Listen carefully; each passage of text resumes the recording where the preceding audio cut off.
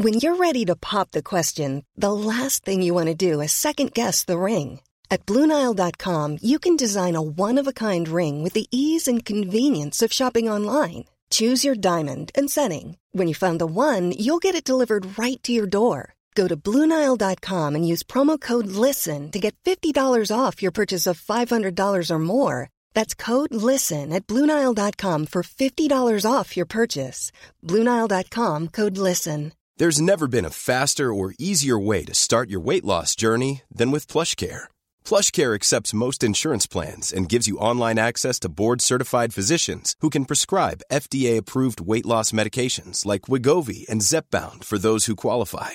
Take charge of your health and speak with a board-certified physician about a weight loss plan that's right for you. Get started today at plushcare.com/weight loss. That's plushcare.com/weight loss. plushcare.com/weight loss. Okay, podcast time. Let's do this. Okay. How are we, Tim? I'm okay. I'm in the Egg Chasers TMO shipping container. Been called into active duty in the shipping container, so I'm from London today. Very nice. Have you been working this weekend? Bath. You were Bath? Sorry, yeah, it was Bath. The Bath Northampton game on Friday night. Yeah. Any good? It was a great game. I didn't was a see really it. good game. I've been in Berlin. I've no. Show off. Yeah, kind of a big deal. Shall we? Oh, big weekend for German rugby. Huge weekend for German rugby. I go to Berlin once, and Germany beat Romania. Have you actually seen the game? No. Oh, it's a really good game as well. Really good game. Actually, shall we talk about this during the pod? Yes. Well, let's only talk about that, and because there's not really any other rugby of note to talk about. So get ready, everyone, for a 1 hour breakdown of Germany's victory over Romania. That's right. So metaphorical hands in on 3. 1, 2, 3. Pod.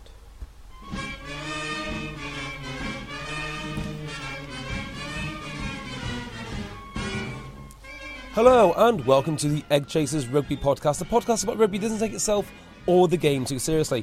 I'm JB, filling in for Tim, who is in the shipping container. Hello again, Tim. Hello, JB. And of course there is Phil. Hello, Phil. Hello, JB. You can find us on Twitter at Rugby Podcast, and you can also leave us a review on iTunes. Do we have a review this weekend, Tim? Oh, we certainly do. G-Man got in touch and said 5 stars. A rugby podcast that isn't just ex-players giving their standard rugby chats. Great crack and lots of genuine laughs. English rugby heavy at times and lots of gushing about the Avicii Premiership, but you just can't beat it for quality debate, foresight and analysis.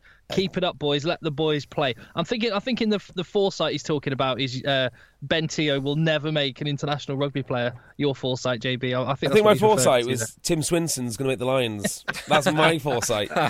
Hear me now, believe me later. And Ian in Cape Town says this podcast forms the cornerstone of his commute each Monday in Cape Town as he dodges Springbok war criminals. He says more entertaining than replica podcasts, and he's spelt more wrong though, and maybe it's a South African thing. He spelt it Moore. Anyway, very interesting. He says whilst more consistent than even sail with ball in hand. So thank you very much. Leave your reviews on iTunes. We are the original rugby podcast, 52 weeks a year. And remember, imitation is the greatest form of flattery. We are blushing. Of course. We're always here for you, talking rugby. Where do you want to start then, boys? Do you want to get straight into Romania, Germany? Well, you were on was it a stag do you were on this weekend? Yes. Oh, yes. I went to Berlin Thursday, Friday, Saturday. Honestly, mate, Berlin, I'm not entirely sure why we didn't just give it to the Russians. Not impressed. So it is like being in the most depressing part of all the Bourne films. Like, it's just... you've been, yeah? I've been to Berlin about 4 or 5 years ago. So I found I was there for 3 days as well. Mm-hmm. It took me 2 days just to kind of understand where I roughly needed to be. Yeah. And then when I understood where I needed to be, I thought it was brilliant. But it was just enormous, and I just remember getting taxis all around, and no one could really tell me where were the best places to go. Yeah, absolutely. So I had her list from Time Out. Never trust bloggers. Never trust bloggers. Those Time Out lists are oh my nonsense. God, garbage. So we drove 23 minutes into the middle of nowhere, like a horrible built-up area, and the bars that they selected were all closed down. We then travelled back, and this is how seriously I take rugby podcasting. Take it that seriously that I went home for the Ireland-Italy game. Went back to the hotel, had a sleep, so I could watch England versus Wales fully focused. How do you like that?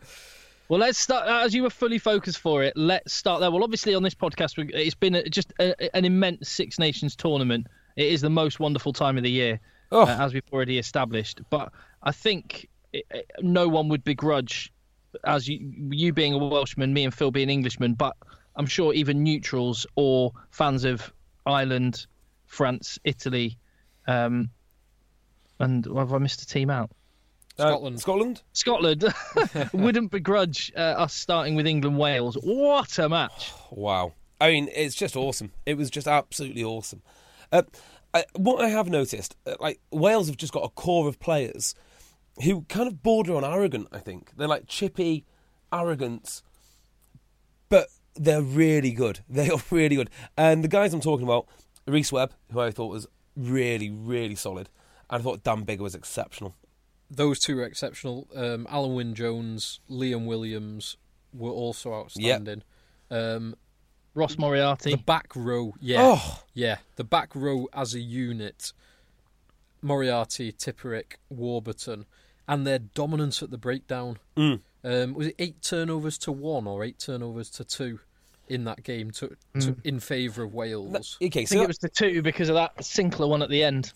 Yeah. The little T-Rex arms got in there. Yeah. I'm sure that he was off his feet for that. Sure of it. I thought that was penalty Wales. It was touch and go. But it's weird you mention the breakdown and the and turnovers, because when you watch it, you don't immediately think that Wales are the ones winning the breakdown battle. In fact, quite the opposite. I thought the England ball was so quick, particularly for the first 10 minutes. Wales made a couple of big turnovers, but in general play, I thought Wales were really on the rack for large periods of time. Oh, it's interesting you get that perception as a Welshman, because I didn't get that. Yeah, I almost have the exact opposite. I thought England had a good 10-15 minute period at the start of the first half, and then towards the end they came good. But besides that, it felt like it was all Wales. Yeah. You talked about arrogance, JB, and I think I know what you mean. It's like a strut to them. Yeah, and they kind of turn it on when it kind of matters and sort of peacock around a little bit. I know what you're saying, but I would equally say that I think there's not enough arrogance with Wales, and that was perfectly illustrated for me by Rob Howley and Alan Wynne-Jones after the game, who were both talking about the pride and, let's look at the positives and we really pushed England hard there, and that is accurate. But I would want a captain. I would want Alan Wynne-Jones absolutely seething, barely able to speak if I were a Welsh fan, about the pain that he has for that loss. And I appreciate him being positive, but just mentality-wise, I just wonder if that's why they lost it. Because they're wired, maybe in it's top-down, Rob Howley down, I don't know. Well, but they just seem to be wired where they were kind of satisfied with losing. I'm not sure about that. I mean, if you just, the names I mentioned previously, Webb, Biggar, Scott Williams, Liam Williams, they don't strike me as people that take losing particularly well. But Alan Wynne-Jones, it was striking the words he used in that. I didn't hear the interview. That full-time interview, and he was talking about how proud he was of the boys, how well they performed for 76 minutes, and it was astonishing to listen to a captain who's just lost in the last minute talking about those things rather than the devastation at that defeat. It was odd. It was an odd interview. He could have said, having worked so hard and played so well, I can barely speak. I'm that disappointed. He could have still emphasised that they did well, but it should have. But it's like that kind of winning mentality, and maybe that's why England won, is because they have that ruthlessness and that mentality that winning is is everything. Okay, well, can I throw a curveball at you then? Do you think that the passiveness of Alan Wynne-Jones's interview at the end was anything to do with this thing that Gatland has been saying, that Alan Wynne is too passionate to be a captain? That seems to contradict what we've just seen. Yeah, well, I mean, that was a knock on him. That's why he has captained Wales before, but Warburton has been the long-standing captain, and apparently the quote is, he's too passionate. Well, I'll throw another little potential in there. Could Alan Wynne-Jones have been being like that, trying to emphasise the positives? Because in the back of his head, he was like, I didn't take the points. Why the hell did I not kick at sticks? Yeah. Yeah, that wasn't his... Echoes of Rob Shaw World Cup 2015, although this was Wales trying to establish more of a winning position, not just get a draw.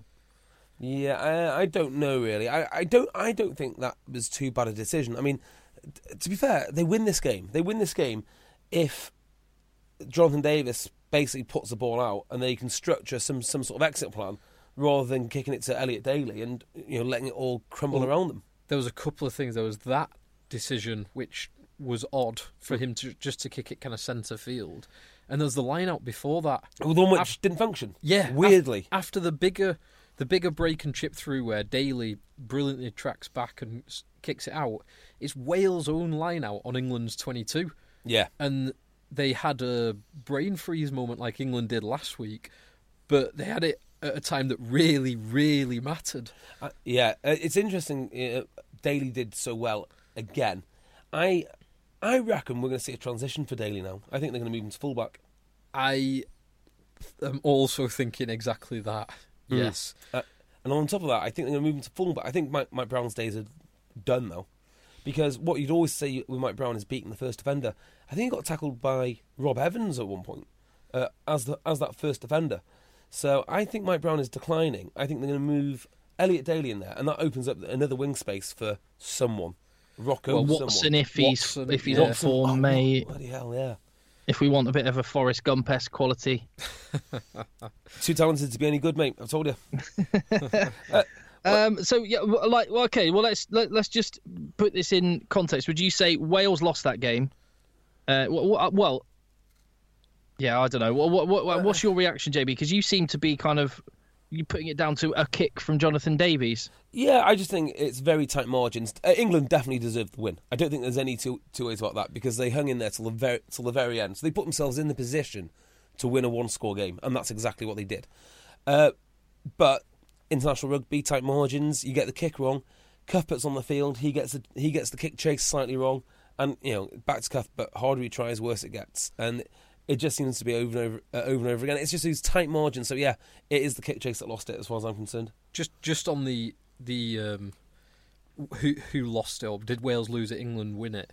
That try from England, it was not just Daly. So Ford takes the kick, he sets off at full pace, he throws a 30-yard pass to Owen Farrell, who sets off at full pace, who throws another 30-yard pass to Daly. Oh, an immense pass that was. Yeah, those two passes in the 77th minute or 76th minute, to do that after playing such a physical game, because this was a brutal test match. It was, wasn't it? To perform at that highest level, and for Daly to go in at the corner, and then for Owen Farrell to slot the kick from the corner to mean a penalty would be no good to Wales, to mean they had to score a try.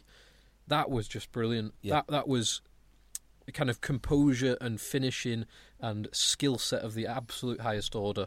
So I don't think England played particularly well, but in that brief moment they showed why they deserved to win it. I'd love to know what would happen if you had Bigger and Farrell on the same team, because they're all carbon copies of each other. I mean, Farrell's a better player. Farrell's the better, more talented player. I think Bigger is he might even be a better game manager and a better big game player than Farrell. I think what I think basically possibly what's happened in these first two rounds is if Warren Gatland was picking his 10s for New Zealand, Ford is the one that's dropped down the rankings and he's going to miss out. Yeah, completely agree. And I actually think that is not Ford's fault. I actually think it's down to Ben Young's not giving him good ball. Because what Ford needs, we've seen the difference from having Stringer providing him the fastest possible ball from the base of the ruck when they got to the final of the Premiership, to then a combination of Matawalu and Chris Cook giving the pick up and kind of shimmy and half go, and then giving Ford the ball, yellow card, man and ball at the same time. He needs fast, crisp ball. So I just wonder. I was considering the changes that England could make, and I just Danny Care's not the answer to that, though, is he? Well, he can do it, but they need to change it. They do need someone who's going to give him that crisp ball, and then we'll really see how Ford can function. Mm. Yeah, but I agree. Based on these two performances, Ford has dropped down that 10 ranking. Let me ask you another question. A guy under a load of pressure this weekend was Rob Howley. How do you think that he did? What's his report card like? There's a lot of positives for this. There is. On this Wales performance, a lot. Unfortunately, the single biggest factor is getting the win at home. Yeah. When with 5 minutes to go, you are leading. And he failed to do that. Let's just take one thing that a lot of people have talked about. What I would firstly say, I think, in terms of the evolution of Wales, that everyone except for JB was calling for years. I think you now would even have to accept, JB, that Wales have moved on, and they are moving on, and they needed to move on. Funny you should mention this, actually. Because maybe you would have had a point. But this game was not the evolution of Wales. This was not free-flowing rugby. I think it was. No, they were offloading, which Wales never did. Well, I was watching this game, I was thinking Jamie Roberts would actually make a huge... Not an impact, because he's not an impact player. He shouldn't be on the bench. But if he'd have started, I think he'd have been incredibly effective in this game. So, no, I don't think that... I think this is a bad example. Wales were showing a lot more attacking intent, which I think, to Rob Howley's credit, maybe some of the things are bedding in. It was interesting. After the game, Paul O'Connell said the interesting thing as far as the Lions goes is Warren Gatland's game plan, which Wales seem to have moved away from. He said Warren Gatland's game plan is kind of good for a tour because any player can learn it in 3 days, which it's got quite a funny reaction from the people around him. It sounded like a massive slam from Paul O'Connell. But basically his point was it's just so the way Wales played and have played under Gatland is so simple. Yeah. And there was definitely a bit more subtlety from Wales, which I really enjoyed seeing. So that's to Howley's credit. But one thing a lot of Welsh fans have pointed out was Moriarty just a kind of going through the motions. Oh, I've planned to sub him on 50 minutes, so I'll take him off on 50 minutes. I think that's regardless of the fact he was having a massive impact on the game. Oh, he was superb. And another thing which you've got to credit Howley with is I assume the game plan was to hit Nathan Hughes as hard and as often as you possibly could, at the expense of someone else. Yeah, he could do with running a little bit lower sometimes. In fact, a lot of the England players could do with running lower. Him, Laws, Launchbury, Haskell, they run so upright.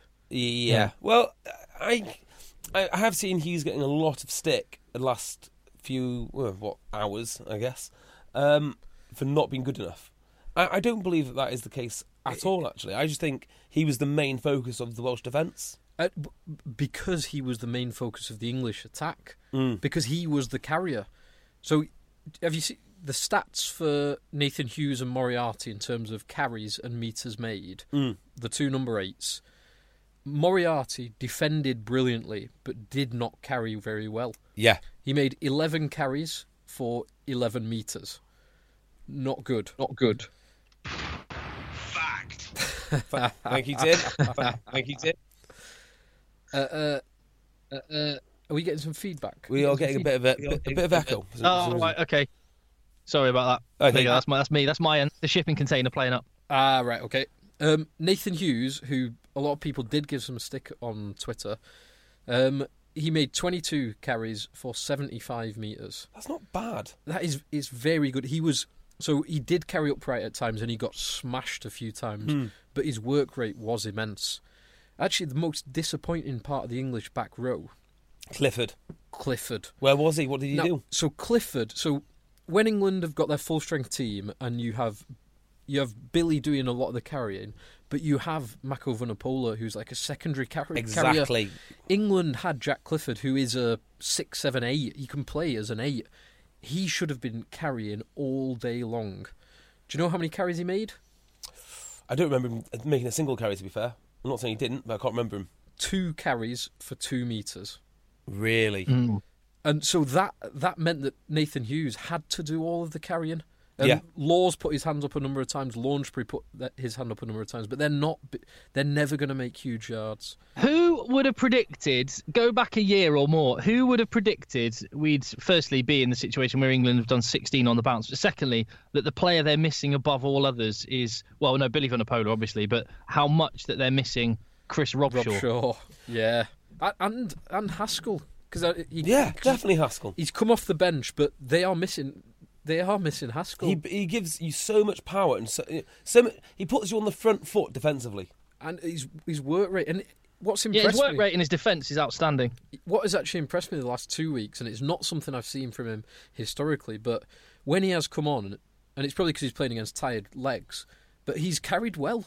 He's actually given some go forward. Well, he does carry hard. I mean, he's not he carries hard, and he'll get across the gain line by a metre, but no more than that. That's all you need. Yeah, I know, and I'm agreeing with Phil. I do wish he'd pull his socks up, though. Yeah, fair, very fair. It bugs me. He looks so much better with socks pulled up. Players all do. He wants to put the maximum amount of skin on show that he can. Do we think going forward now we're going to see a different looking England team? Do you think we're going to see the introduction of, say, Ben Teo? Big Ben Teo, BBT. Yeah, BBT. We've mentioned Elliot's Daly to fullback. Why don't I rattle through a few points that people have made on Twitter? So Ben Tabman said, Danny Kerr, should he start, or is he better as an impact sub? Which would you go for if you had to pick right now? We don't need a discussion. Just rattle through it. Ben Spencer. Care to start. Care to start for me as well. I would go Wigglesworth, actually. Being serious. Go on next. Wigglesworth, okay. Robert Hirsch on Twitter at Rugby Podcast. How many positions should Elliot Daly start at the same time? # all the skills. Definitely 13, 14 and 15. Maybe Jack Nowell 11, Elliot Daly 13, 14, 15. Can I just point something out about the England backline now? I was talking to a fullback. It was Chris Pennell, and he was giving a description of like how hard it is to defend as a fullback when you've got multiple kicking options. Because what they're trying to do a lot of the times is they say change the picture. So they'll go shallow, and then last minute they'll all go deep. So the fly half has got to change what he was previously doing, right? Yeah. Now I am going somewhere with this, which is multiple kicking options now in England. You've got Ford, you've got Farrell, you've got Daly. Watson can sort of kick at fullback. Mike Brown has got an excellent left boot. Yeah. How hard must England be to position defend your back three? Yeah. Something we've talked about for a long time. The one thing I love about the England squad at the minute, and this isn't Eddie Jones, this is just the players that have been developed. And, Stuart Lancaster should take as much credit for this as anybody. But we have players like Ben Smith who can happily slot in a number of positions, or like Matt Gitto for Australia. These typically qualities you associate with Southern Hemisphere sides, where they have just really amazing basic skills that mean they have, and good rugby brains that they mean they can operate anywhere, which just opens up opportunities and it opens up possibilities. And England have that at the minute in a way that we've never had it before. Not since Mike Catt, Austin Healey kind of time. Yeah. So yeah, it's very, very impressive. I think probably the most impressive thing is when I look back at this game, I remember a lot of Wales players playing very well and a lot of England players being underwhelming, and yet England come away with a win. Well, yeah. Can I point? Yeah. Oh, sorry, go on, Phil. No, I was just going to make the point we'd made last week, which is kind of the test of a team is not playing at your best but still managing to grind out those victories. And the last 2 weeks, England, they could have been, because they were playing poorly, they could have been 10, 15 points down, but they never let the opposition get more than a score ahead, and they always kind of ground away and stayed in it, and that is impressive. Can I point out one reason? I mean, what were you like in that last 5-10 minutes, Phil? Because my daughter Connie just had to tell me to stop shouting. That must be very annoying. That must have been. I can't imagine anything more annoying than being told to stop shouting. I was watching it with my old man, and I was worried that one of us might have a heart attack. We were his edge of the seat stuff, certainly. Yeah, well, one reason that made it all the sweeter was this. This? Hold on. Did you see this? No. England!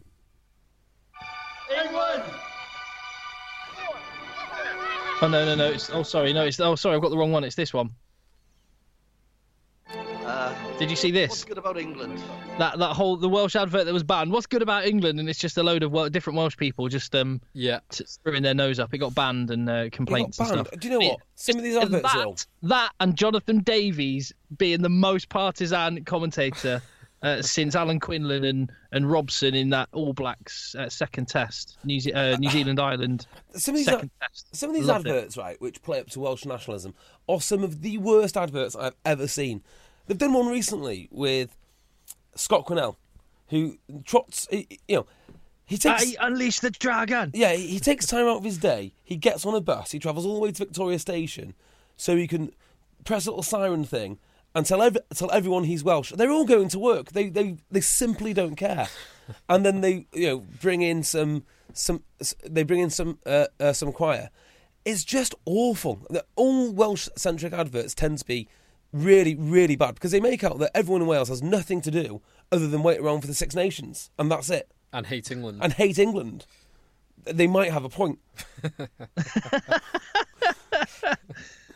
Well, what did you think of? I mean, I have moaned in the past at pundits not having opinions, so I really like it when people have opinions. I'll tell you who was good today. Really good. Castagned and Blair. Was it Mike Blair? Yeah, Mike Blair was good. He was spot on. Mike Blair was very good. It wasn't. Actually, Castagned did make some good. He did make some good points. Actually, we'll get onto that game in a second. But what did you make of Jiffy? I couldn't hear him because I was watching RTE. I think they're both useless. I think Brian Moore is marginally better than Jiffy. While they're useless individually, I actually think they make quite an entertaining double act. So I don't think they're very good, but I don't mind it, if that makes any sense. Just because they're both almost as biased as one another. Jiffy did have a few ludicrous moments, though. That when shouting offside at one point. He's offside! He's offside! And then eventually when he sounded like Reece Webb. Yeah.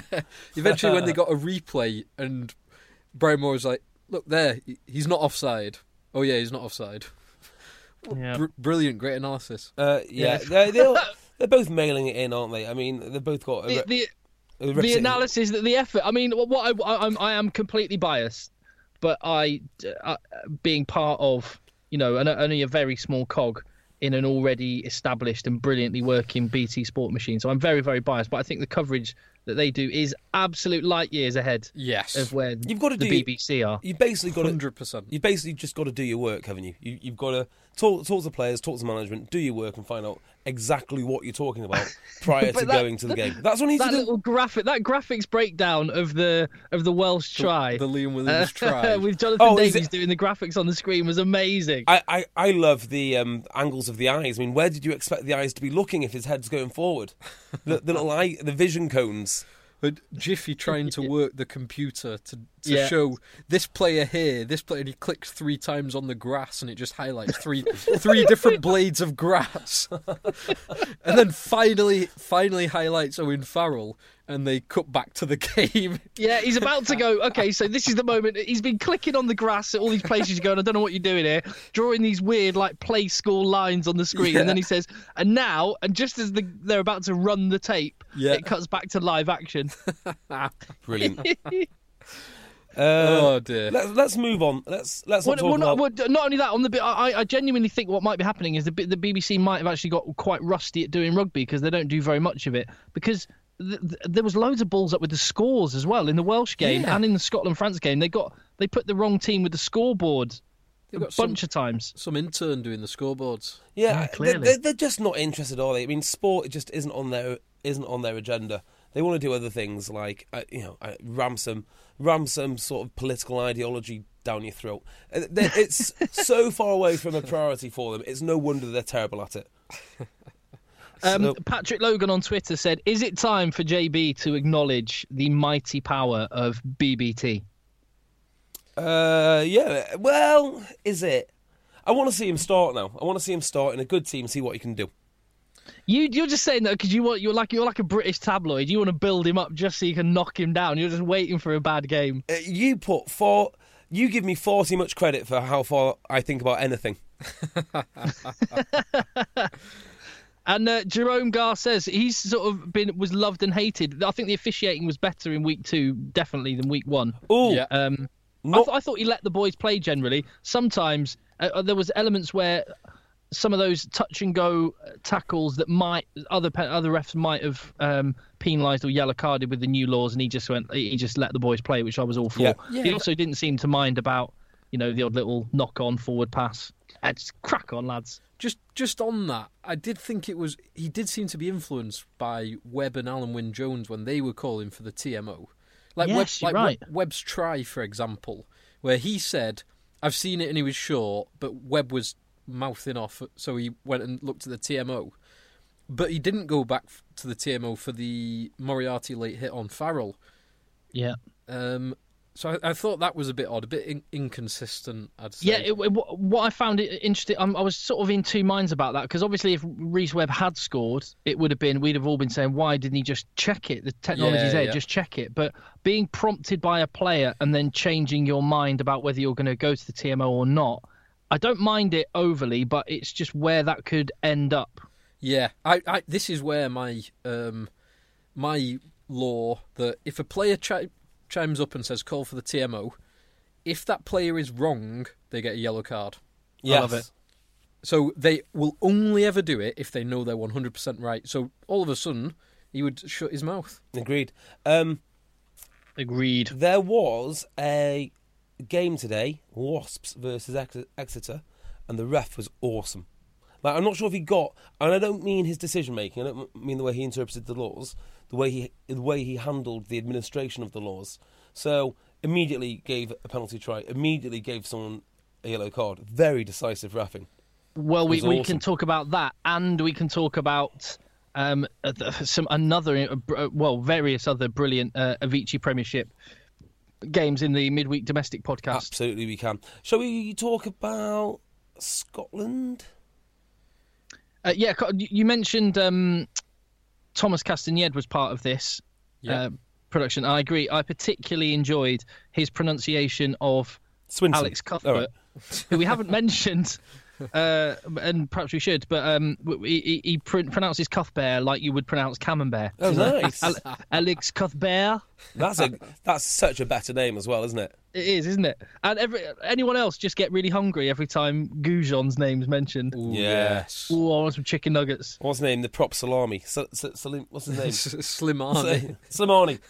Chocky. I do get hungry when I hear Chocky. So one of the things Castagned said, which I really liked, and I'd love to know if this is true, and it sounded true because the way it almost sounded like he knew this fact and he was saving it up and it was not related to the conversation and he threw it in. It's like kind of thing I would do. He said that France want to keep their best props on the bench for the last 30 minutes. Yeah, I heard this. I hope that's true because I love that strategy. It's an interesting... Well, you can see they're starting with the biggest possible team they can, aren't they? And then bring in the better scrummaging props. But, God, it worked. Their scrummaging for the last 20, 30 minutes was astonishing. It was just penalty after penalty. Well, I don't understand, right, why they went for points. So, quite often, you see teams get criticised for not taking enough points. I don't know, if you're that dominant in the scrum, you've got 4, maybe the world's best props at the moment. I mean, they're that good. I mean, they even battered England, and England aren't a bad scrummaging team. Why don't you call for the scrummage over and over again? Because you don't want your players in the loose because they're too big and fat.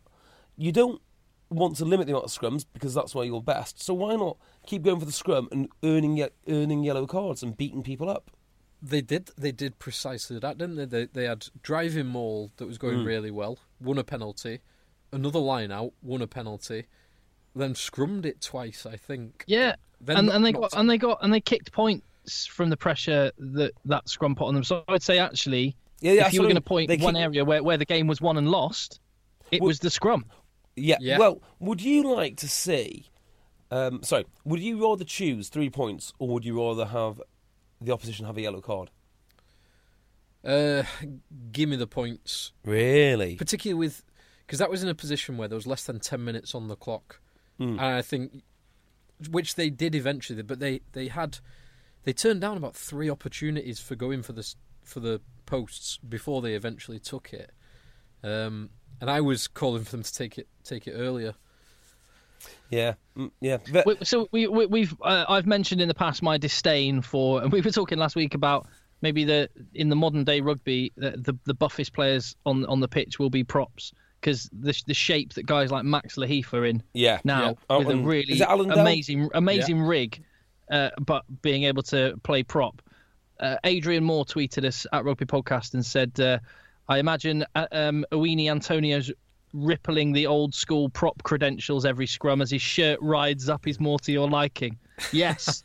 Absolutely. Rugby union props should be in shape. That shape should be round. Yeah. I love seeing the Owini Antonio shirt. Lovely shirt, by the way. I couldn't decide for a while whether I loved or loathed that French change jersey. Hate it. But I really like it. I quite like it as well. No, I hate the current one and I hate the change one. I think they're awful, both of them. Their main shirt is the wrong colour. Yeah. But apart from that, I like it. No, not having it. So a few things about this were interesting. I thought Scotland did well, but I don't think I think they're going to get praised too much. I don't think that they looked after the ball nearly enough. They had a ton of turnovers. And France played a very peculiar way. They didn't run onto the ball hardly ever. There was lots of passing, but lots of static passing, which I find remarkable for a professional team. Well, I disagree with that to a point. I think they did some of the very deep passing, but then they had periods of play where they were taking it to the line, taking contact, and then looking for the offloads. And those were the periods of times where they were their most effective. Yeah, so off a set play, or say off a ruck, they would go to Lopez, who then would be static. He doesn't challenge the line. No, he doesn't at all. He then flings out another pass to another guy who doesn't challenge the line. It takes usually one of the Fijian lads to say, right, time to go. And then when you go forward, that's when they start doing the offloading, which looks great. But for whatever reason I loved it. I liked it that they were kind of sublime and they'd do this brilliant, mad, old school French rugby offloading, and then they'd just do something utterly ridiculous. That's how I want France. That's how France should play. Yeah. There's something cool about France, isn't there? There's something cool about... Yeah. They need to be unpredictable and like have total brain farts sometimes, and then just do something that no other team on earth could do. That's what I expect France to do, and I'll be disappointed if they do anything other than that, frankly. The one brain fart that's worth mentioning is Finn Russell. His conversion. What on earth? Oh, well, did you hear the commentary afterwards about this? Was he? So the try had been scored, but there was a forward pass. Yeah. Is that what the thinking was? So he was trying to get the kick done as quickly as possible, so they couldn't go to a TMO. Yeah, and the ball fell off the tee as he was rushing. Yeah, so I think the theory here is a little bit like in the NFL. Do you know when they spike the ball? You can't in the NFL. You can't review a play after the next play's been. Yeah. Okay. I think that's the theory with rugby, although I'm not sure that is a law. So he rushed it, and I'm not entirely sure he'd have got any benefit out of it, even if it had worked. But Nathan Hines runs on with the tee, and he is apparently saying, take it quick, take it quick, take it quick, because they're worried about the TMO review. Yeah. So that is what happened. In that scenario, just drop it. Drop goal. Yeah. Why even place the tee? Because that is true. Once the conversion has been taken, you can't go back. Is that right? Yeah. Oh, it has happened a couple of times. And it's happened where the ref... The kicker is lined up to take the kick, and just before he's about to start his run-up, the TMO comes into the ref's ear and he says, hang on a second, let's go back, and the try gets disallowed. I see. Okay, well, there you are then. So that's what happened. They tried to rush it, fell off the tee, and thank God they didn't lose by 1 point. That's what I'm saying. No, I thought Scotland played well in large parts of this game. I think Scotland, they did have a number of injuries throughout this game. I think they had 3 head injury assessments throughout this game, and they lost a load of players, particularly in the back. And a little bit on their lack of strength in depth, but also a bit on the strength in depth and the size and strength of the French team. It's Phil, are you struggling to say the word depth, mate? Or is it down the line? I can't hear you properly. Is that a word you struggle with? I think I'm saying it okay. I know I'm struggling to talk because I'm hungover. Depth. Oh, no, you nailed it, mate. You nailed it. Absolutely on the money. It must be the lead line shipping container. I'm not coming through quite as well. Lead line, safety first and foremost. Exactly. Shipping container / bomb shelter, just in case. What does lead line mean? You're a quantity surveyor, mate. I don't understand. I talk for a living. Well, lead line would be like to prevent radiation, I would assume. It would be, actually. In case of nuclear war. Yeah. There you go. So just cool. In case. I did. So I think if Scotland hadn't had so many injuries, and you saw it with their scrum going backwards at a rate not towards the end, if they hadn't have had so many injuries and they had a bit more strength and depth, they could have won this. But unfortunately... Yeah, but we're getting into this. We're going if with Wales, if with Scotland. A lot can happen in 3 years, like a chatbot may be your new best friend. But what won't change? Needing health insurance. United Healthcare Tri-Term Medical Plans, underwritten by Golden Rule Insurance Company, offer flexible, budget-friendly coverage that lasts nearly 3 years in some states. Learn more at uh1.com. Hey there, it's Michelle Norris. I'm host of a podcast called Your Mama's Kitchen. When I travel, I'm usually looking for a way to find a taste of home when I'm not at home. And one of the things I love to do when I am at home is entertain. And Airbnb allows me to do that. When I was in California recently, I rented a house that had a great kitchen. And when we were sitting around the table, we were all thinking, we're in someone else's house. Someone could be in all of our homes as well. If you have a home, but you're not always at home, you have an Airbnb. Your home might be worth more than you think. Find out how much at airbnb.com/host. Scotland have got a bad scrum. They've got an amazing backline. If they could scrummage, they'd be a match for absolutely anyone. But whilst they're walking backwards in the scrum, fortunately, rugby hasn't yet made the scrum.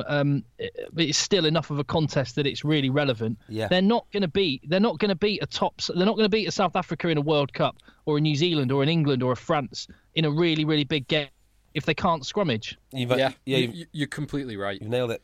WP Nell is a huge loss. Yes. Still not recovered from his neck surgery. To South Africa. South Africa. Well, isn't Dell also South African? Is he? Yeah. And Strauss is. Yeah, and there's someone else as well who they are missing, who is not South African, but they are missing him.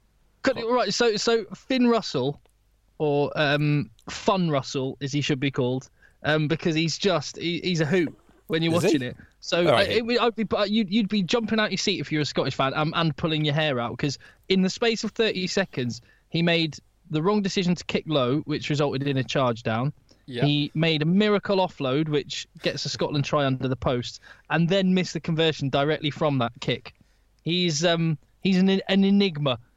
Entertainment. Yeah. Yeah. Oh, he's box office entertainment. I don't know if you'd want to put your life on him as 10, but against New Zealand, the Lions are going to have to score tries. That's in his favour. That is true. And also, he should be playing in the same team as Tim Swinson. Let's just talk about that performance for a second. Try scoring hero. He was in the right position and finished off a good Scottish move to score a try. Good. Let's move Tim on. Swinson, box office, like Mario Itoje, but better at rugby. That's how I describe him. Second row, back row. Probably be captain though. Just going back to the Itoje thing, it wasn't sort of mentioned or highlighted much, but did you notice that Itoje had 6 on his back but was scrummaging at second row? Not all the time, though. Yeah, it wasn't all the time. It was only in certain scenarios. Yeah. And I couldn't work out why, because I think Loz is taller and a little bit heavier than Itoje. Is he? He's definitely taller, yeah. He's definitely taller, yeah. I'm not sure he's heavier. Because he's very slight. We're both quite lean, aren't we? I wouldn't call him slight. Slight. He is. No, he's Oh dead my tall goodness and... me. Slight is not the right He's word. very slight. No, in rugby terms, okay, there's big. That's Mitch Lees. There's then smaller and slight. Mitch Lees is enormous. Yeah. There is a range of second rows. Slight is not the right word. And on the second row spectrum, he is slight. Right. Okay. All right. Who'd be at the very bottom of that spectrum? I'm trying to think of the bean-poliest second row. Charteris. Because like back in the day, there was a Luke Charteris. Charteris back in the day before he got Charteris is like 130 kilograms, isn't it? Best part of. Yeah, but when he first showed up, there wasn't much of him. Yeah, maybe. Well, there was a lot of him. It's very, high, tall. Very long dog. I'm telling you, he's 7 foot. I've played in a team with him. He is 7 foot. He just doesn't like to admit it. There you go. Who else is... We'll put that one out there then. At Rugby Podcast, we can update this on it. Who is if Mitch Lees, or there must be a bigger second row that's even chunkier. Yeah. Will Skelton. Takori? Something like that? Joe Takori's big boy. Skelton's heavier, sure. Yeah. So one of that. Who is the bean poliest quality second row? Charlie Matthews. The enforcer. The enforcer. Yeah. Nonsense. Gaskell's a good shout. Yeah. See, he's bulked up a bit recently though. Yeah, actually, these guys are massive. Yeah. If you see Gaskell, he is actually. He's got big old thighs on him. Yeah. He's just out of proportion, which makes him look strange. And he's got very long legs, hasn't he? Yeah. Gaskell. Yeah, so there you go. Interesting. It was a top kicking performance by Scotland. Not only was there the Finn Russell, where he looked like he was trying to score a penalty kick in football under the bar, but there was the kick where it hit the crossbar. Yeah. There was a kick that hit the camera. Yeah. And then, unfortunately, they didn't manage to complete it and doing left post, right post. But it was a pretty strong kicking effort from Scotland, just in entertainment terms. Yeah, I think so. I think they've been working on that all week, and it's probably something they'll work on during their off week as well. I agree. I completely agree. In terms of good kicking, we should get on to Italy-Ireland. Yes, let's do that. But before we do, would now be a good time to drop in a mid-roll, perhaps, JB? Yes. So a lot of you are getting annoyed out there because we have adverts in the podcast which are dropped in by our partners over at Acast. So they literally have an advert and they drop it in. Done. And it's like a bit of basically we have a little bit of real estate which Acast I can't wait for this. kind of own. They own a little chunk of the podcast, if you like, and they decide where they want to what plot they want to put it in this week. So it does sound weird when it just pops up in mid sentence, doesn't it? Yeah. So we're now going to tell you there's going to be an advert now, and now the advert should be over. Now if that works, we're going to do that every week. If it doesn't, there you go. It hasn't worked. So please give us some constructive criticism on Twitter about this at Rugby Podcast. There you go. Now before we go on, Phil. Before we do as well. Before we get into Ireland, Italy, we have also been sent in a brilliant quiz. So is now a good time to do this because it actually links quite nicely with the French team. Okay, let's do the quiz, Ireland, Italy, the new rugby elevators section, and we've got to talk about Romania. Sounds good to me. Oh yeah, definitely. And I've had a suggestion for a new crusade. If you think back, that we started the crusade to make. And it was particularly Six Nations captains that were the worst offenders at it, wearing trainers in promotional pictures. They still are. We started that campaign. And if you see a Canterbury photo shoot, you will never see a player in trainers. And we did that. Yeah. Small things, eh? Small things making a big difference. And then what was another crusade? I can't remember. We had another big one. Haven't you got that England for the English crusade going on at the moment? Yeah. I mean, you're actually a good one to talk about crusades with your EDL style selection policies. I just want to maintain the integrity of what it means to be wear English. the rose or to pull on an international jersey of any shade. Yeah. But right. yeah, all right. So we got loads of things on the agenda today, but I think now's a perfect time for a quiz, Phil. Okay, so Matt Phillips, long-time listener, has been in touch, and he's trying to beat the historic quiz that JB came up with, Springbok or Nazi War Criminal. Mm-hmm. And what we have got is French number 9 or French cheese for your wine. Oh, exceptional. Bravo. Now this the Springbok v Nazi war criminal has become such a benchmark. There's been a number of efforts to try and emulate or surpass it. The efforts are always great, but it's never been done. Maybe this is the time. Hopefully. Maybe. It is a tall ask to try and beat Springbok or Nazi war criminal. Nasty war criminal. Nasty Nazi. Right, here we go. And I'm going to channel my best Eddie Butler impression as well for this. So, number 1, Jean Brillat Savarin. Is he, or is that, a cheese to go with pâté, or a 9 to boss round fatties? Ah, nice. Jean Brillat Savarin. I believe he played for Biarritz in 1980s. Tim? I'll go for cheese then. Good. Very good. Tim, you are correct. Oh, yes. I thought if I made up some more information about him, It would change the facts. Yeah. Or at least convince Tim. So, it is a soft cow's milk cheese from Normandy. Oh, wow. Next. Olivet, or Olivet, Cendré. Is that made with milk from a goat, or someone who likes to showboat? I'll go first on this one. Fire away. That is a cheese again. Well, I'm going to tell you right now, that is a scrum half who first started playing rugby for the French Marines and ended up in Bordeaux, circa 1973. I can confirm Tim is correct again. Oh, this is a nonsense, this quiz. It's a delicate cow's milk cheese from the Loire Valley. Fine, whatever. Next. Okay. Liliane Camberebero. Right, okay. Is that soft and creamy, or does it have eyes that are dreamy? Oh, okay. JB? Eyes that are dreamy for me, please. One of these has to be a scrum half. Tim? What was the name again? Liliane Camberebero. This guy fell out with his club president. I know there was definitely a Camberebero that was a... cheese. Definitely a scrum half and captain. I think he was the French international captain in the 1987 World Cup when they got to the final and lost to New Zealand, the very first World Cup. So, or was he a 10? I'm pretty sure he was a halfback. But Camberebero, French player for certain. So I'm with JB on that. We're both going for 9s. You're both going for 9s.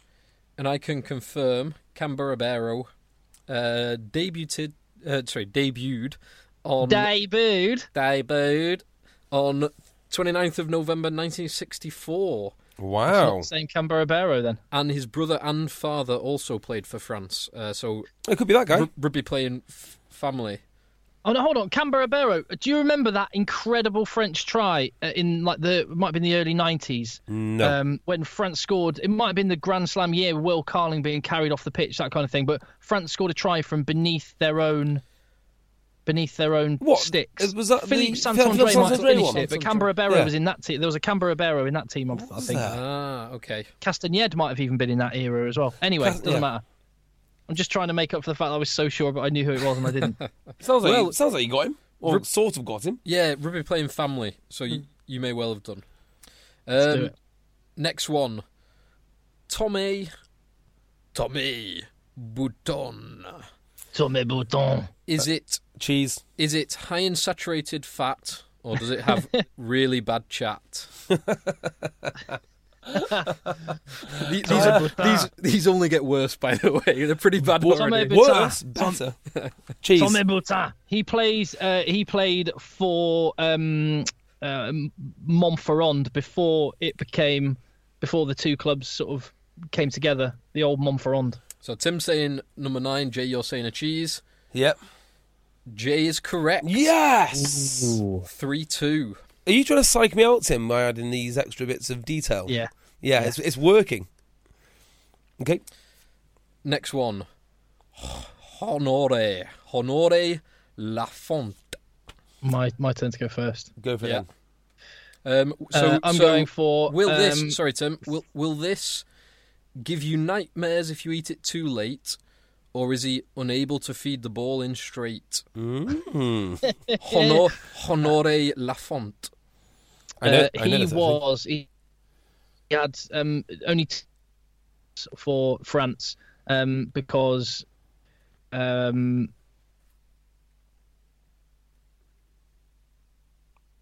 Tim? No, Tim's gone.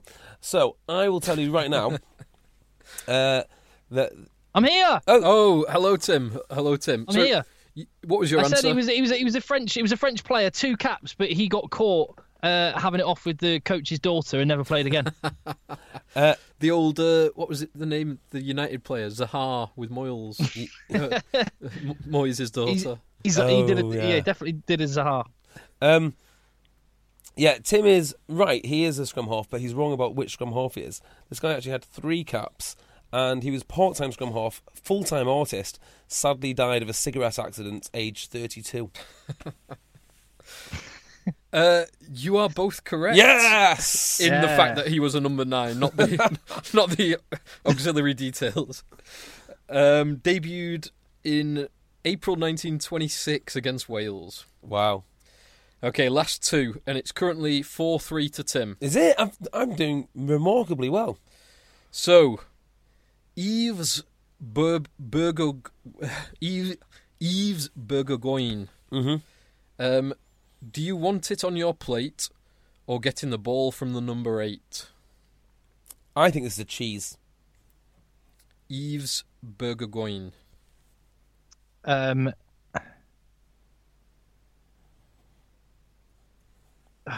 I could just be really tight and just go and guarantee a win. Oh, what the hell? Let's make it interesting. Player. I can tell you, Tim, you are correct. Oh. Yes. Now, according to Matt Phillips, this gentleman, Yves, debuted on 1st of January 1945. Wow. 1st of January 1945. Weren't there a lot against the British Army, apparently? Were they not busy? Yeah, I'm sure they should be concentrating. Getting a cap in that era doesn't count. So, well, actually, so if it was 1st of January, they did have the historic Christmas Day football games, didn't they? Exactly. So maybe this was a similar thing. So, I'll tell you about a team talk that I had once, one of my favourite ever team talks. And we were playing Bolton. I've never played Bolton before, for Broughton Park. And they were celebrating their centenary. This is 2015. Yeah.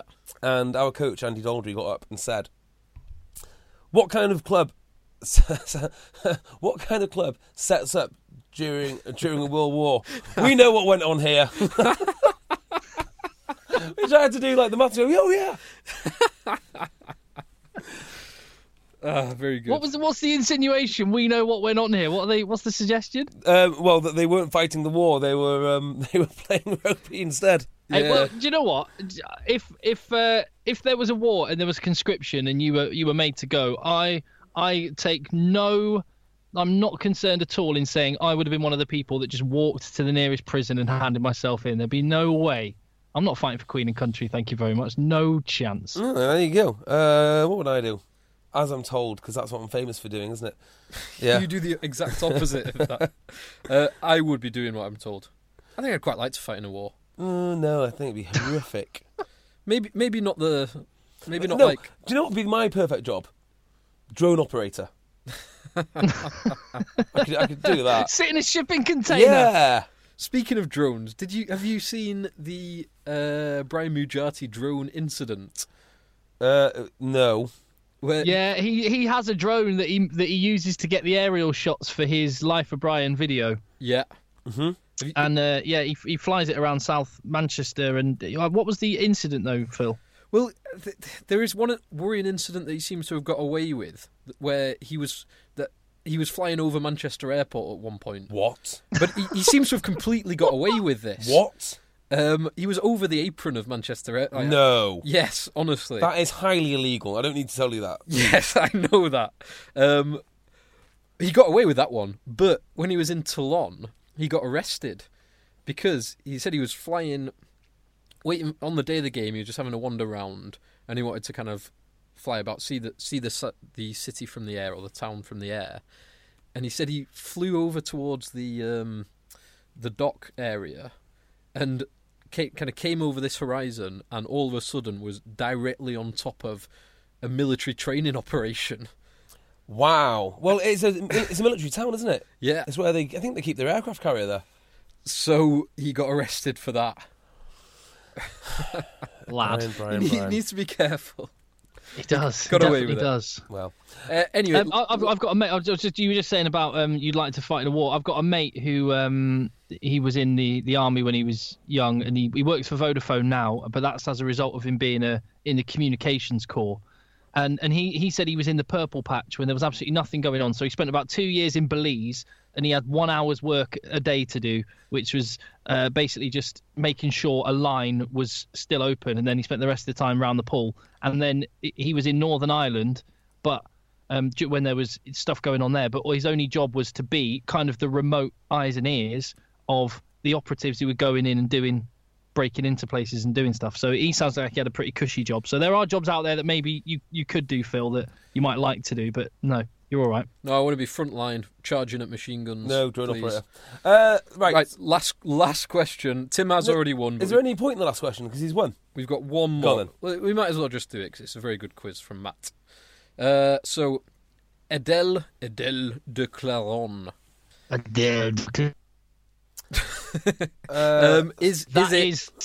That is French for red Leicester cheddar.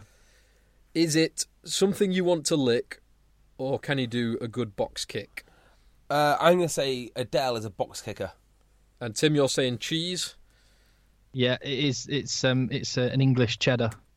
It is a soft cow's milk cheese from Doubs. I'd love to go to France and try all these cheeses. Yeah, me too. I'm quite hungry now. So, Tim Cocker wins 6-3. Perfect. Yeah. There we go. Good work, Mike. Matt Phillip. Matt, good work, Matt. And if anyone else would like to, where do we stand, boys? Is that doesn't usurp? Unfortunately, it was very, very good, but it doesn't usurp Springbok or Nazi War Criminal. That's still yet to be done, isn't it? Yes, it will take some beating. I'd love to see someone try. Plenty will try, Phil. Plenty will try. Yeah, let's do it. So if you've got something to rival Springbok or Nazi War Criminal, please get in touch at Rugby Podcast on Twitter, Facebook, Egg Chasers Rugby Podcast. We're streaming there on Facebook Live. You can go back and watch the video of this, see the Rugby Dungeon and all the rest of it. Now, we've got other things to deal with. Just very quickly then, just let me sow the seed, because we have been contacted about a possible crusade that we should be on. And it's actually started by Will Carling. But really? Our listener, Andrew Foster, has got in touch and said this should be your new crusade. And Will Carling tweeted earlier today, it's very old-fashioned, but I really enjoyed listening to the anthems being sung by the stadiums in Paris and Cardiff with no singer. Twickenham, take note. So the crusade would be Twickenham, no singer for the anthems. No, I don't think so. Because I think, actually, sometimes the singers are good. The English national anthem isn't particularly stirring, but I do sometimes get rather excited by the singers that they bring in. Catherine, what is a sporting event without Catherine Jenkins? Well, ask David Beckham what he thinks of Catherine Jenkins. Ooh. No, that's not that they've been hooked up. It's that that was one of the people David Beckham was kicking off about that got an MBE or whatever, and he didn't get his knighthood. Yes. Oh, right. Oh, I see. Did not know that. So, do I think singers? No, and also there are some anthems you simply can't do without a singer. American anthem, Australian anthem. So, don't mind. Yeah, I'm less bothered about this, I would say. All right, fine. We're not going to pick it up as a crusade, Andrew, but thanks for getting in touch. Well, one thing that we did start as a crusade is our effort to try and shine a light and try and do what we can from our little podcast that we have here and our group of listeners to to do something for Tier 2 rugby. So here we are, Ireland versus Italy, yeah? We just don't want to talk about Romania. I'm joking, mate. All right. Oh, I see. Sorry. I thought I'd broken up again. No. Yeah. Yeah. Wow. Well, okay, so as in Germany, the news came through via the Twitter sphere, and I had to watch this game, so I sat down and watched it today. It was really, really good. Now, the first thing that you should know is you can watch this as a rugby fan, and it is a genuinely high-quality game. So do you know when you watch, you'd watch periods of a France game today, and you'd say France look completely incompetent when they're standing still, passing the ball side to side. This simply didn't happen in the Romania Germany game. Also remember, Germany are not a Tier 2 nation. They are a Tier 3 nation. Wow. So this is the first win Germany have had over Romania, I think, since the end of the Second World War. It's a big, big deal. And Germany were, at one point, 18 points down coming into half-time, and they still turned it around. It's really good. So the set piece was solid. The defence looked sometimes it looked a little weak, but overall it was very, very well organised. And the general standard of the play was very impressive. So you're looking forward even more now to our trip out to Romania? Yes, absolutely. If Georgia and Romania can maintain those sorts of levels, it's going to be a cracking game. Well, but it is worth watching. I mean, I was dual screening. I had Wasps and Exeter going on, and I can honestly say the Romania game was a better game to watch than the Wasps game. Whoa, that's a massive statement. We'll get onto that in the midweek domestic podcast, that particular one. I mean, yes, I am looking forward to seeing Romania v Georgia. Absolutely looking forward to the rugby. I'm also looking forward to an amazing weekend. And so are over 100 Egg Chasers listeners. We have been blown away by the number of people that are coming on this this journey with us. Despite all the talk of revolution and rioting in Romania, which there has been this week. Did you see all that? Yes. I'm keeping a very close eye on it. I don't know whether to be worried or excited about low-level bribery being decriminalised, because perhaps it gives us a big opportunity. Exactly right, mate. I mean, yeah, with the exchange rate and everything else, it'd be fine. It's... Well, who knows? We will find out. But we have got over 100 people going, which is superb. I can't believe it. It's very, very exciting. And the whole weekend will be absolutely brilliant. It's very exciting. It's incredibly nerve-wracking. But it's lucky we've done loads of these live shows and we know exactly what we're doing. Oh, yeah. We're pros at the live shows. We've technically we've done it so many times to iron out all the kinks and all the problems that there's no chance of anything going wrong. Yes. Yeah. It will be a very, very fun weekend. So we would still say, and we're looking at other options because there's already more. We booked a venue for the podcast, half expecting it to be us and maybe 10 other people. 20 people. We'd bring 10 of our friends, including us, and then maybe 10 others might come in. We sold all of our tickets in 2 hours. They might have low-level bribery, but they also have health and safety laws in Romania, and for that reason, got as many people into the venue as we can. There is more people that would want to come and hang out and be part of a live podcast than we can accommodate due to the demand we did not anticipate, and we're delighted about. But as a result, we're looking at other things we can do around the match itself, either side of or after the game or whatever that we can do that will make it other kind of events. But regardless, brilliant city. Loads of people there. We'll be watching Six Nations on the Saturday, watching Romania, Georgia on the Sunday, and having a bunch of beers and having a good crack. So it'll be well worth the trip. Looking forward to meeting you all. Ireland, Italy. Yes. What do you want to say about this? I'll tell you what I thought about this. I watched 20 minutes of it. It looked like a complete mismatch. Italy are still a bit of a joke. Went to sleep. You? Watched it all. Was very disappointed in the way that Italy kind of capitulated towards the end.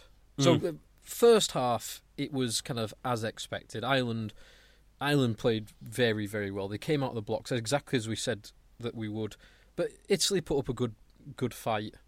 The last 20 minutes, Italy, it looked like they just gave up. Yeah. The Gilroy hat-trick, he came on with 20 minutes to go and scored a hat-trick. and a couple of those, it really looked like the Italian team weren't bothering. They just switched off, and that's the most frustrating thing. I don't know if it's like a team culture that they've got, but they seem very adverse to trying hard. But the first half against Wales, they tried they were good. Yeah, but yeah, they have switched off. So people keep talking, don't they, about the relegation promotion from the Six Nations? Which you repeatedly will not have any part of. Won't even consider it. But I would consider kicking out Italy altogether, reducing the number of games, going back to 5 nations. And, if you look at the Romania-Germany game, that's exactly why you shouldn't be cherry-picking the best from the European Nations Cup and moving them into 6 nations. Because who would Germany have played against? But I actually think Italy, stepping down a level, going to play Georgia and getting beaten by Georgia every year and having a close game with Romania and watching the Germans gradually improve and having that rivalry in that tournament would probably be better for the game. It'd certainly be better for the nations playing in the European in the level below the Six Nations. Well, do you know what? I would go with you on that one, JB. If it isn't a case of casting those sides adrift, and if it was part of a more structured, say 3 teams of 5, three tiers, 5 teams in each. Maybe you would have to have a playoff between bottom and top, so that you can aspire to be at the top table. But if all of the money from the television, which will undoubtedly get masses, was spread more evenly, so you could develop the game, then I would go with you. No. So this is where you're not thinking right. Think about it like this: it's more like American college sport, where you have a conference and you always stay in your conference, and those are the rivalries that bring you the money, and those are the fun games. The autumns, everyone can play everyone else, and World Cups, everyone can play everyone else. But the reason you want it structured like this is, think about how awful World Cup qualification is in football, how naff it is, how football fans would kill for Six Nations like a rugby Six Nations. So you can't be diluting it with extra rules and relegation and promotion and different teams and smashing up the historic matchups. What you can do is you can make an equal competition next door to it, which will be just as lucrative eventually. Well, so the equal it won't competition be just as lucrative. Don't give me that. Why? You've got Germany in there, you've got Italy in there. It's going to take time, but it could be. I think you need to bring it all under one structure, like Tim said, and whether you have it as pools of 5 or pools of 6, whatever it is, I'm a bit indifferent about that. But I am all for having it all under one structure and televising all the games, but then giving every nation a share of that television money. It doesn't necessarily need to be an equal share, but it needs to be a share of that overall. I don't think money's not the big thing here, because there's quite a lot of money. And also, don't forget... I don't know how much money there is at this level below. No. But there's a lot of funding going in from World Rugby to Tier 2s now. Not a huge amount, but a lot. Then they're not being left on their own. So, it's already happening. Yeah, mate, but there's no professional domestic structures in these places. There's no infrastructure. I know it's small steps, but I would want a disproportionate amount to go lower down and be spread around. It will benefit everyone in the long term. If you want to talk about the long term, you could go, let's see if Belgium and Germany can slowly grow themselves up, or you could actually... Well, no, because Team Belgium and Team Germany can, because you can find 15 players that can play at a relatively good level who will be German qualified. That's not a problem. You wouldn't be able just to throw some money at the German club structure and have a fully professional league. That's got to be organic. No, I'm not suggesting you do, but you could you could have one team that is in a Pro 12, a lower French league, or a Pro 12B, or whatever it would be. Yeah, I don't know, but it's got to be more thought out and a much longer term approach thought about. I agree with you on the long term, but I don't agree with you on the long term of I'll just let them play each other and see if they can get better. Pro 12B might be interesting. I think that one team from Belgium, 2 or 3 from Germany. Couple from Romania, couple from Georgia, couple from Russia. Exactly, but they've got to, and they can aspire to be up if they earn the right there. Yeah, and if these teams are good enough, it will eventually sort itself out. Internationally, they are definitely going in the right direction. Definitely. You just need to watch this game and you think, oh, yeah, these look like professional players, even though they're probably not. But they look like professional players playing at a high standard. Italy, Ireland. Roars on Twitter, long-time listener, said, is CJ Stander Parise with hair? Wow. Well, I would say on that one, both outstanding talismanic figures in the back row, and both have equal amounts of Irish heritage. Very good. I would say no, for the simple reason that Parise's hands are truly exceptional. And his kicking is pretty good. His kicking's okay. His kick is good. When CJ Stander got an assist from a kick at the weekend. Did he? It was a terrible kick. It was like an unusual half crossfield, half bomb that the Italian defenders didn't want to deal with, and Gilroy just picked up and went 40 yards. But no, the difference is Parise's hands. And Ireland have the handling in their back row because they've got Heaslip in there. CJ Stander doesn't give that the same level of handling skill. No, you're probably right there. Is there anything you can one take... little fact... sorry, go on, Jay. I was going to say, is there anything you can take from this game anything you've learned from this Ireland game, which we didn't know about Ireland prior to it? No. Agreed. Niall Scannell's a competent hooker. Yeah, we knew he's kind of competent. Yeah, we knew that. Yeah. He's in the squad. He'd have to be. There was one thing that a tweet we got sent made me chuckle. So it was a link to an article which says, CJ Stander becomes the first Irish forward to score a hat-trick since Keith Wood in 1999. Wow. Which is a little fact for you there. But Rob Hirsch on Twitter said, Cocker, should this, instead of reading Irish forward, read forward who plays for Ireland, #rugby UKIP. Oh dear. I'm getting a bit of stick for this. I didn't imagine it would turn out like this. No, the road to hell is paved with good intentions, Tim. No, right. We didn't. The answer to your question, JB, is no. We didn't learn we didn't learn anything. And yeah, you're right. Good. Ireland are back on the horse, and I think what was smart was not dropping the players who played poorly the previous week, because this was a perfect opportunity to just retain their confidence and let them show it was just a blip. Yeah, perfect game to follow that Scottish one. I tend to agree with you. Well, you said you didn't learn anything about Ireland. Would you like to know or learn something about many other clubs? Yes. Tim? Yes. Well, I've come up with a new little feature called the Rugby Elevator, where I basically, because we've had loads of requests recently about, can you help plug this, can you help plug that, I thought, I might actually make it into a proper kind of section. So if you've got any requests, if you want us to publicise anything to do with your club, let us know. We'll read it out now.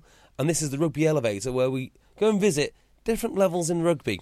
Do you like that? We descend through the different levels in rugby. Yes. Genius, JB. That is genius. It does strike me as a little patronising, but I like it. Yeah.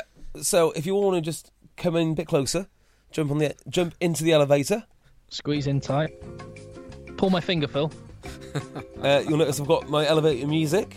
Very nice. So here we go then. These are some events going on in rugby clubs near you. On 5th of March, Aylesbury Rugby Club are inviting the French under-18s to play England under-18s. North Dorset Sevens has... Hold on. So Sorry. When you say... You made it sound like Aylesbury Rugby Club have just sorted this fixture out themselves. They've just said, I'll tell you what, France, do you want to send a team? We'll cobble together some English clubs. I assume this is like a proper Six Nations match. I assume it's something to do with Six Nations, but it's held by Aylesbury, who are doing a big event out of the whole thing, so why not? Good job, Aylesbury. There you go. Yeah. Can I turn my music back on now? Yes, please. There you You go. can keep your music on as much as you want. It's catchy, isn't it? North Dorset Sevens are raising 5k for the cardiac charity Cry. That will be given to them as it's their 5th anniversary. England 20s are playing at Moden Park on the 24th of February. Watford RFC have got a junior and minis introduction weekend. That's 25th of February. Stafford are getting a new clubhouse. And my personal favourite is the Gazelles ladies team lunch is in Guildford Rugby Club on the 19th of February. And these girls look quite good. I think they've won the last couple of leagues that they've been in. So there you go. That is some things going on in rugby clubs near you. So if you're around a rugby club, go and visit one. My experience of women's rugby teams is that they could put fellas to shame with the stories they could tell after nights out. Oh, I've got a cracking one about women. I'll just turn off the elevator music. Yeah, I've got a cracking one about Crewe and Nantwich. Women's rugby team? Yeah. Is it one that you can tell on the podcast? Yeah, I think it is, actually. Okay. We were playing Crewe and Nantwich, and we were chatting to the lads afterwards in the showers, and one of them said that there was a mixed tournament at Crewe and Nantwich, a mixed sevens tournament, and as they were like soaping up, he was saying, "Oh yeah," and all the lads were being dead rowdy, going, "Yeah," and we'll go, drink some lager, lads, so on and so forth. And then the women's rugby team walked in, and they became incredibly shy and all skulked off. Banter stopped. In that same sort of area, Crewe and Nantwich, I'm sure there was a story about a former captain of Sandbach as well. Oh, yeah, that's incredible, isn't it? Yeah, I know all about that. It's Sandbach. No, Lim. The Lim hooker. If you don't know what if you don't know what I'm talking about, what is the programme, Tim? Oh, I can't remember what it was called. It's like Rugby Lads Uncovered or something. Okay. Yeah, I'm not going to tell you any more about this because I don't. You can work it out if you really want to find out the guy. You can work it out.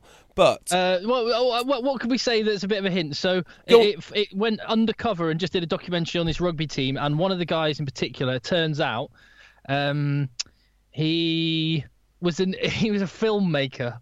Yeah, filmmaker. I played against the guy. Good, really good hooker actually. A filmmaker in the same manner as which James Haskell. And he also played hooker, JB. Yes, he did. Paul Doran-Jones. Yes, that's kind of that kind of film. That kind of filmmaking. Haskell and Paul Doran-Jones. Yeah, it's on a YouTube documentary somewhere. So go and look at that. Safe search on. We've gone. Well, that's good, isn't it? We tried to do a nice section about community rugby, like Minis Weekend. And it ends up being about filmmaking in the... Brilliant. We'll rework this one for next week. It's first time round. You can't get it right straight away. Exactly. I'll be back in 1 minute. You guys carry on. We're done here, mate. Because there's no games next week to talk about. We'll do that next week. Exactly. Yeah. Of course. All that's left to do now is tell you that on Tuesday night we're going to be recording the midweek domestic podcast. We're going to talk about all things Sale Sharks, and that's about it. And we will catch you there. So be waiting. It'll be downloading onto your device Wednesday morning. Is that right, chaps? That is correct. If you subscribe, just hit that little subscribe button, and then you will be, yeah. Exactly right, mate. Exactly right. Okay. Work. All right. Well, until Wednesday, let the boys play, and I'll see you then. Thank you, Let the boys play. Bye-bye. Mom deserves the best, and there's no better place to shop for Mother's Day than Whole Foods Market. They're your destination for unbeatable savings, from premium gifts to show-stopping flowers and irresistible desserts. Start by saving 33% with Prime on all body care and candles. Then get a 15-stem bunch of tulips for just $9.99 each with Prime. Round out Mom's menu with festive rosé, irresistible berry chantilly cake, and more special treats. Come celebrate Mother's Day at Whole Foods Market. Even when we're on a budget, we still deserve nice things. Quince is a place to scoop up stunning high-end goods for 50 to 80% less than similar brands. They have buttery soft cashmere sweaters starting at $50, luxurious Italian leather bags, and so much more. Plus, Quince only works with factories that use safe, ethical, and responsible manufacturing. Get the high-end goods you'll love without the high price tag with Quince.